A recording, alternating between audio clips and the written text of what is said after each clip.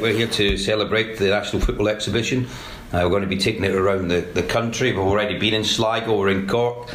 In June we'll be in Limerick, Waterford in July, Donegal in September, Dundalk in February 2020, on to Galway in April 2020, and back to Dublin. So we're going to try and take it around as much as we can, showcase what the Euros is all about. You could like to bring your kids along, you can actually go in there and try to become a commentator, maybe become the next Trevor Welch. Who knows? If you're interested in sport, it's certainly something you should go and look at. And obviously it's going to be a busy couple of weeks for Mick McCarthy's side with the qualifying campaign coming up. 2 double headers obviously against Gibraltar and Georgia. What can we kind of expect, or what are the expectations you think for Mick to kind of get the team to hit the ground running? Well, I know what Mick is like as an individual, and what he'll be thinking is 6 points. You know, that's the way that Mick will be going about the task.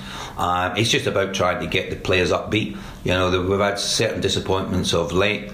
You know, it wasn't a good ending for Martin as manager because of the results and the style of football. It wasn't what the fans wanted to see. So Mick will know that.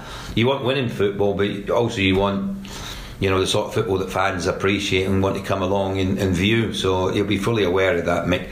But it's 2 good games. You know, Gibraltar away, you know, that should be a given that we pick up 3 points here if the attitude's right. And if you beat Georgia after that at home, you know, all of a sudden, you know, you've got that 6 points, the confidence is back, the belief is back, and then you can go on from there with the remaining fixtures that you've got and be hopeful that you can qualify. I mean, we've qualified for the last 2 Euros, so there's a bit of pressure on, you know, and that's the level we're at now. You know, there's an expectation in the country, there's an expectation with the fans that the team should be successful. They've proven it before, and there's no reason why they can't prove it again.